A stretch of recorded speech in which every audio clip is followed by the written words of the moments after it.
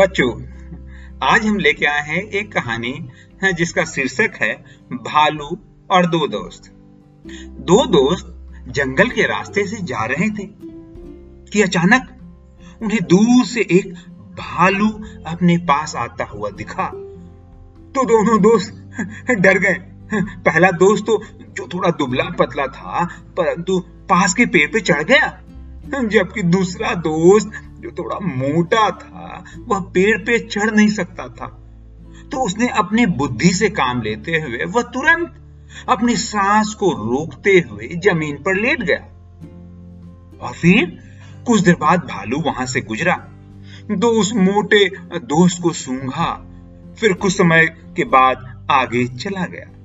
इस प्रकार उस मोटे दोस्त की जान बच गई। तो इसके बाद उसका दोस्त उसके पास आकर पूछता है कि वो भालू तुम्हारे कान में क्या कह रहा था। तो उस दोस्त ने बोला कि सच्चा दोस्त वही होता है जो मुसीबत के समय अपनी समय के काम आए।